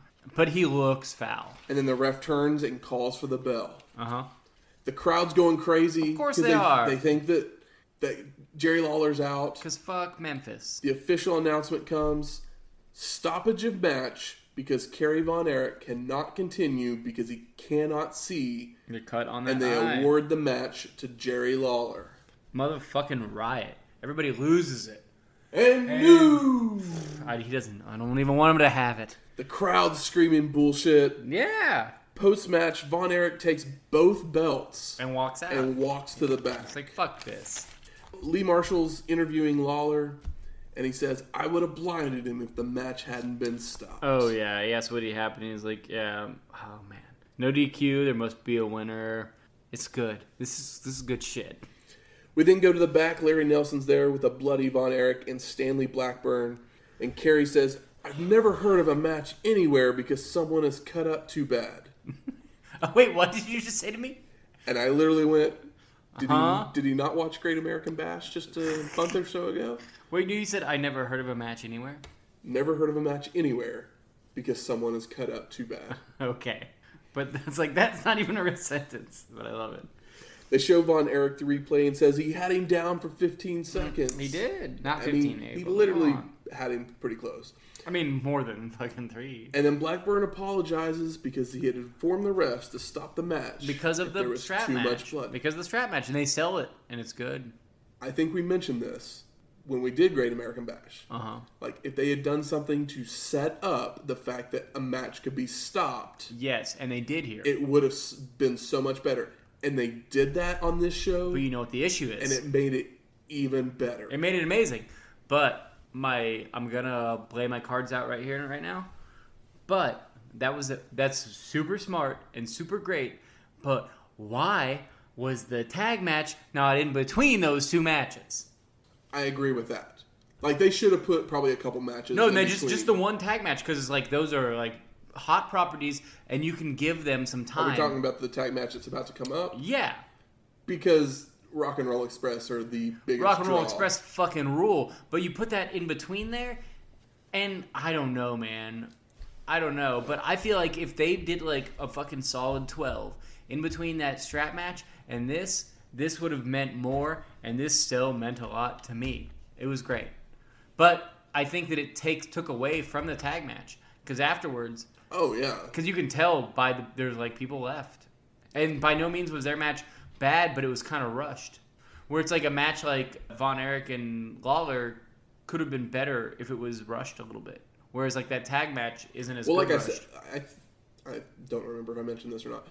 But like the first 5 minutes of this Lawler Von Erich match, like it was like one move, and then Von Erich was checking his arm. And so like literally the first 5 minutes, I think, was they were probably planning on going at a faster pace. Yeah. And it builds slow, but it kind of builds like it's really amazing, and I love it. But I don't know if it's Sting Ric Flair. No matter what, it's great and totally worth your time. It's storytelling. It's not they're not ring generals. They're not Walter? They're definitely not Stang.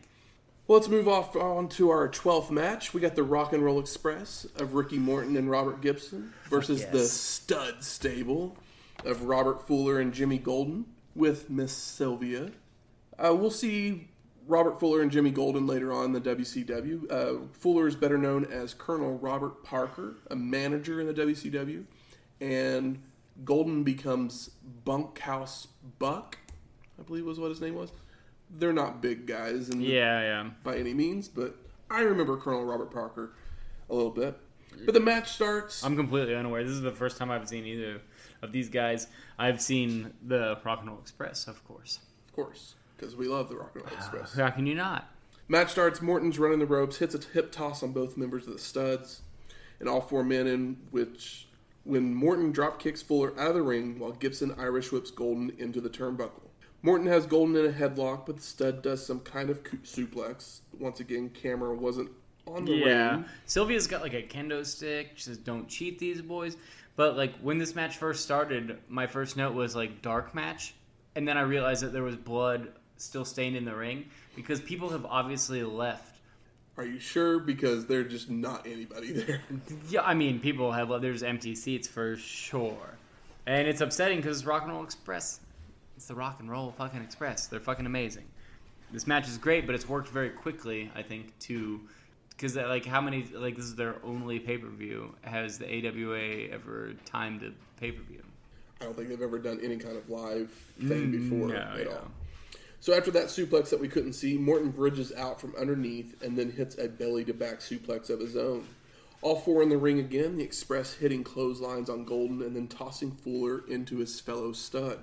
Fuller and Gibson run the ropes, with Fuller doing like this weird stomp thing as he's running, because he's a little bit of a bigger guy. while Gibson gets hit in the back with a boot from Golden. The stable then distracts the ref, and Miss Sylvia hits Gibson with the kendo stick. Oh, that kendo stick. Golden then locks a bear hug on Gibson, and the crowd is chanting, "Rock and roll, rock and roll." Golden throws Gibson out on the floor, and Sylvia starts hitting with the kendo stick again. Golden has Gibson in the ab stretch, reaching behind him for some leverage in Fuller. Then Golden tosses Gibson to the ropes, but puts his head down, and the Expressman hits a knee lift and makes the hot tag. Yeah, I love that you said Expressman. The Expressman. Morton in with right hands to both studs. Gibson in while Morton tosses Fuller to the floor. We get a double drop kick from the Express, and Morton goes for the cover. But Fuller makes it back in time to break it up. Gibson tosses Fuller into the ring post on the outside.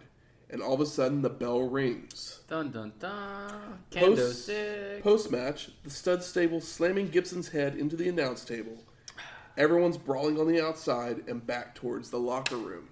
And the official announcement comes that it was a double DQ. Because they were outside of the ring, it was a 10 count, right? I honestly do not know why. This is a sprint of a match, but it's hard to care after the height of what we just saw. But this is what I was talking about with the first 5 minutes of that match. I think they lost some time, and they just had to go straight to the finish, and so the finish does not make any sense. I also think that this should have not been the last match.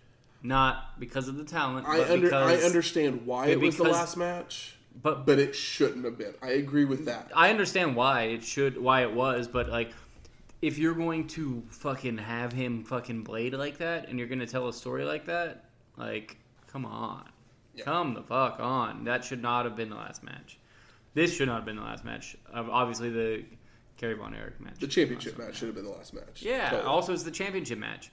Exactly. Tag team match is never the last match. Unless the Young Bucks are in it. Whatever. Fuck that. I don't care. So Lee Marshall then interviews the Rock and Roll Express. They kind of do their normal promo. Yeah. Larry Nelson's in the back with the stud stable, and they do a heel promo of some sort. We're back in the ringside. Lee Marshall's there with Vern Gagne, and Marshall says, "This is one of the greatest nights ever." It is. I agree. This show rules. And then Nelson shows up, never says anything, just kind of gets in the camera, blocking everyone. And they all review the show, say their goodbyes, and the show is over. Yeah, I mean, there's like a little bit more flowery stuff that happens in there, but when it comes down to it, Super Clash 3, if I had an extra thumb, it would get it. So I got a little history fun facts here. Okay. Because of the crowd, less than 2,000 people. Oh, yeah. Buy rate 0.5. I would say monetarily the show was not successful. No, of course not. So only a handful of people would get paid. And one of those people was not Jerry Lawler. So he took the title and went home to Memphis, kept the belt, but he was then stripped of the title, but he still has the belt even to this day. Oh, really? And the AWA would close its doors within 2 years. Yeah. 2 years. And this was I believe all of that. Wrestling is dirty and disgusting, and this show is great. So, Michael Temple, you were about to give me your overall thoughts. Give them to me now. Considering what we have been doing and watching, for the most part, pay-per-view shows of professional wrestling in the United States from their inception, from where they started, this was a goddamn blast. All the NWA stuff that we talk shit on, and would this be the best NWA show? Oh, it's not an NWA. Man, some of these last couple NWA shows are so good. I mean, I don't think it'd be Clash, but I think it would be up there in the NWA shows. I mean, if you're gonna consider this, because I feel like it is an NWA style show. It totally is, but it doesn't have all the stupid finishes. It also doesn't have fucking Skywalker's matches, but the Tower of Doom. Yeah, there's no cage. I don't need a fucking cage, but I'd rather have a cage than an Indian strap match. Even though I love you, Wahoo, rest in peace. Whatever. That's not a thing that I care about at this point. But if this would be top 5, probably top 3 NWA shows if we call it an NWA show. I agree. But it was very fun because we get to see a lot of guys we haven't seen before. We get to see a lot of guys we have seen before. I didn't think we were going to see. That are kind of at the end of their... Yeah, a lot of guys that are very young that are going to go on to do a lot of great and very different things. And, like, there's just so much here. It's so rich in, like, wrestling history in so many different directions that I feel like as far as shows we've watched, the cross-section of, like, wrestling history is like this one spiders out into so many different places. I agree completely.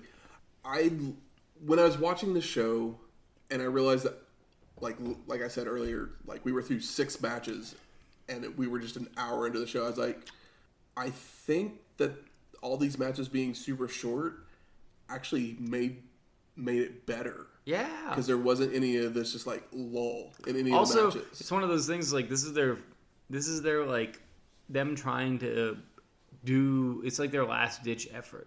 So it's like, well, let's get everybody on the show and let's put on a bunch of matches and let's try to make them compelling. And I mean, and I think 90% of the matches were super entertaining. I think even like, I think the whole show is, I don't think there's anything that I hate about this show at all. There's a couple matches that I don't like, but we'll talk about those later. Okay. I think that I'm fine with all of it. I mean, and I think the biggest thing is that I love that the angle in the biggest match of the night is completely set up earlier in the night. My biggest complaint is that it's set up directly before. They shouldn't have done it directly. If the tag match was in between there, this show would be like number 1 or 2 of AWA shows. Or NWA shows, I'm sorry. But it's hard because there's so many good matches. What about overall? Like, I mean, we're saying it's number 1 or number 2 NWA shows. Top 3 NWA shows. Yeah. Does that put it in possibly our top 5 shows? I had so much fun on this show, but it's so hard because, like, as we go on... I mean, we know WrestleMania 3 is going to be there. Yeah. But as we go on, like, there's stories that are, like, told and stuff where it's like there's good matches and sometimes there's bad matches that are fun, but, like, nothing makes me cry like fucking, Savage getting the belt and opening the fucking ropes for Elizabeth and like putting her on his shoulder beforehand, and I'm just like bawling like an idiot.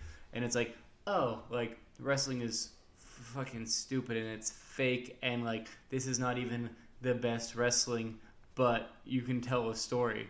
And NWA doesn't ever really do that kind of story, so it's kind of just it's a different product. Yeah, it's hard to compare because like those high moments like that are like some of my favorite moments. I think, but this show is better than most of those shows, and we're gonna see this throughout the course of this show. It's the ebb and flow. WWF probably does a better job of telling the story at times. Yeah, I mean but the ring work isn't always amazing. No. While the ring work in other promotions that we'll cover will be awesome, and they don't have to have as much of a story to get by. I just have such a weird like fight inside of myself where it's like, man, I just love it when guys go out there and it's like 2 guys and it's their skill sets and them like, and I know how they wrestle and it's amazing and blah blah blah. But then sometimes a fucking like he's not Kazuchika Okada, but like him, that Elizabeth and all that, it's like that was very emotional, even though I kind of knew what was gonna happen and like working there. It's like if wrestling is fruit and one is oranges at times, and I don't know which one I prefer. I just know that I like it when I like it, so it's hard. Good. Where's the smart marks at? There. All right. Fuck you. I think it's time we mark it up. So, best moments of the night. There's so many good ones. Chavo's moonsault. Chavo's moonsault's amazing. The Guerrero pylon, where they do the dog pile, is fucking amazing. Seriously, there's great moments in all of this. The headbutt moment from the De Beers slaughter match where they keep like the helmet keeps falling off, they keep putting it back on. If I told you I thought that was probably my favorite match up until the championship match, would you hate me? No, of course not. I literally think that might have been my favorite match until the championship. It was definitely like it was a weird mix between like an NWA and a WWF match in a weird way. It was very fun. There's nothing particularly bad. I love the Parsons Brickhouse match. I think it's really fun. And these are two guys that like nobody talks about. We don't know anything really about them. Literally know nothing about them. But like their presence in the ring is absolutely amazing. Well, like literally, I was like what they do. I think I was watching it and I was like, how did this Brickhouse guy not go somewhere else? Yeah, he's like pre-Booker T, Booker T. Looks good. Yeah, and like it's that match is so good, and even like the King Parsons, like he's not nearly as fit, but he does some like like leapfrogs and stuff that look good. He way more athletic than you would a good expect. Manager almost. But he was because way he had more some athletic. Charisma. But he was he had charisma, but he was way more athletic. They both had charisma. I thought Brickhouse was. He was more athletic. He was definitely more athletic, but King Parsons was surprisingly athletic. You know what I mean? It's like it's like he could jump higher than Kevin Owens, and he didn't look much better or worse.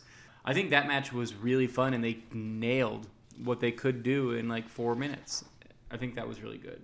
But honestly, I have really nothing completely negative to say about this show outside of like some misogyny and racism that's going to come hand in hand with wrestling in the late 80s. I mean, if we're going to move over to most disappointing, the Ron Garvin, Greg Gagne match. Oh, yeah. Like, easily the worst one.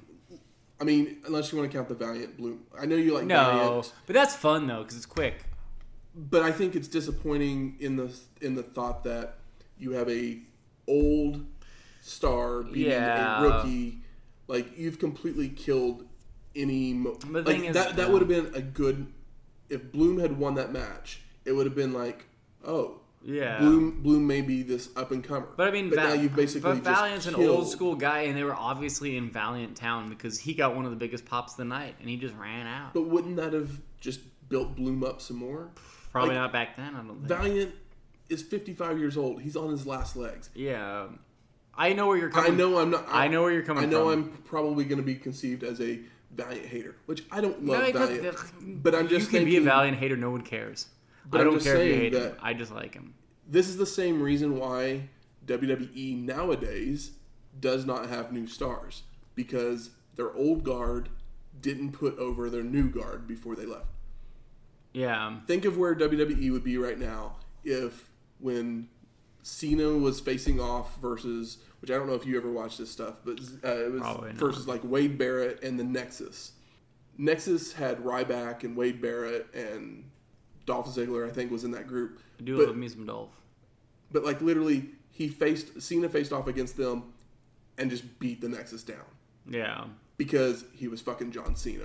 Yeah. It's like, if he puts over some of these newer guys, maybe you have a few more stars. Yeah. No, I know what you're talking. I know exactly what you're saying. I'm not saying Wayne Bloom was going to be the guy. My only argument is that like Jimmy Valiant still got a huge pop, and they were just trying to get anybody excited. That's all you need from him, though, is for him to come out and get the big pop. And then but I think the big pop where he wins in 15 seconds, people are excited and pumped for the next match. But what does it mean?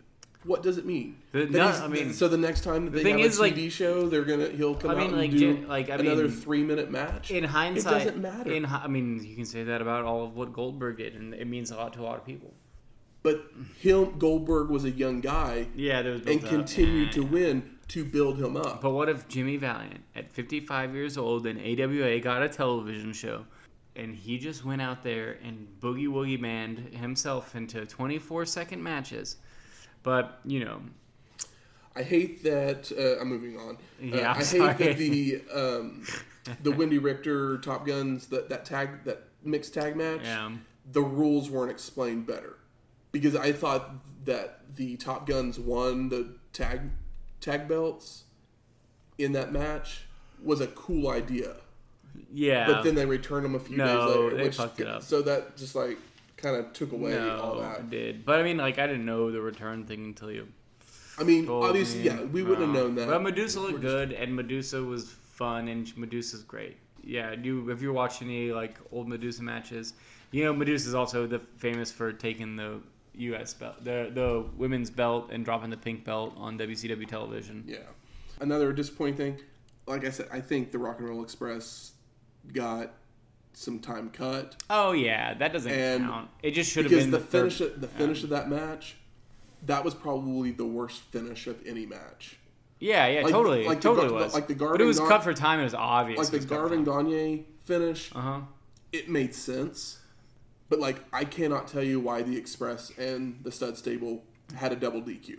I think that maybe the only reason they saved that match for the last match was because the Rock and Roll Express is good, intelligent enough, and aware enough to, if you tell them you have 6 minutes, no more than 6 minutes, you have to go out there and have a match, and it needs to be done with 30 seconds of whatever, that they could do it. But I don't think that Kerry and I think that Jerry Lawler probably could have done that, but probably not with somebody like Kerry Von Erich. They could have in the Lawler Von Erich, and I love the Lawler Von Erich match. I do too.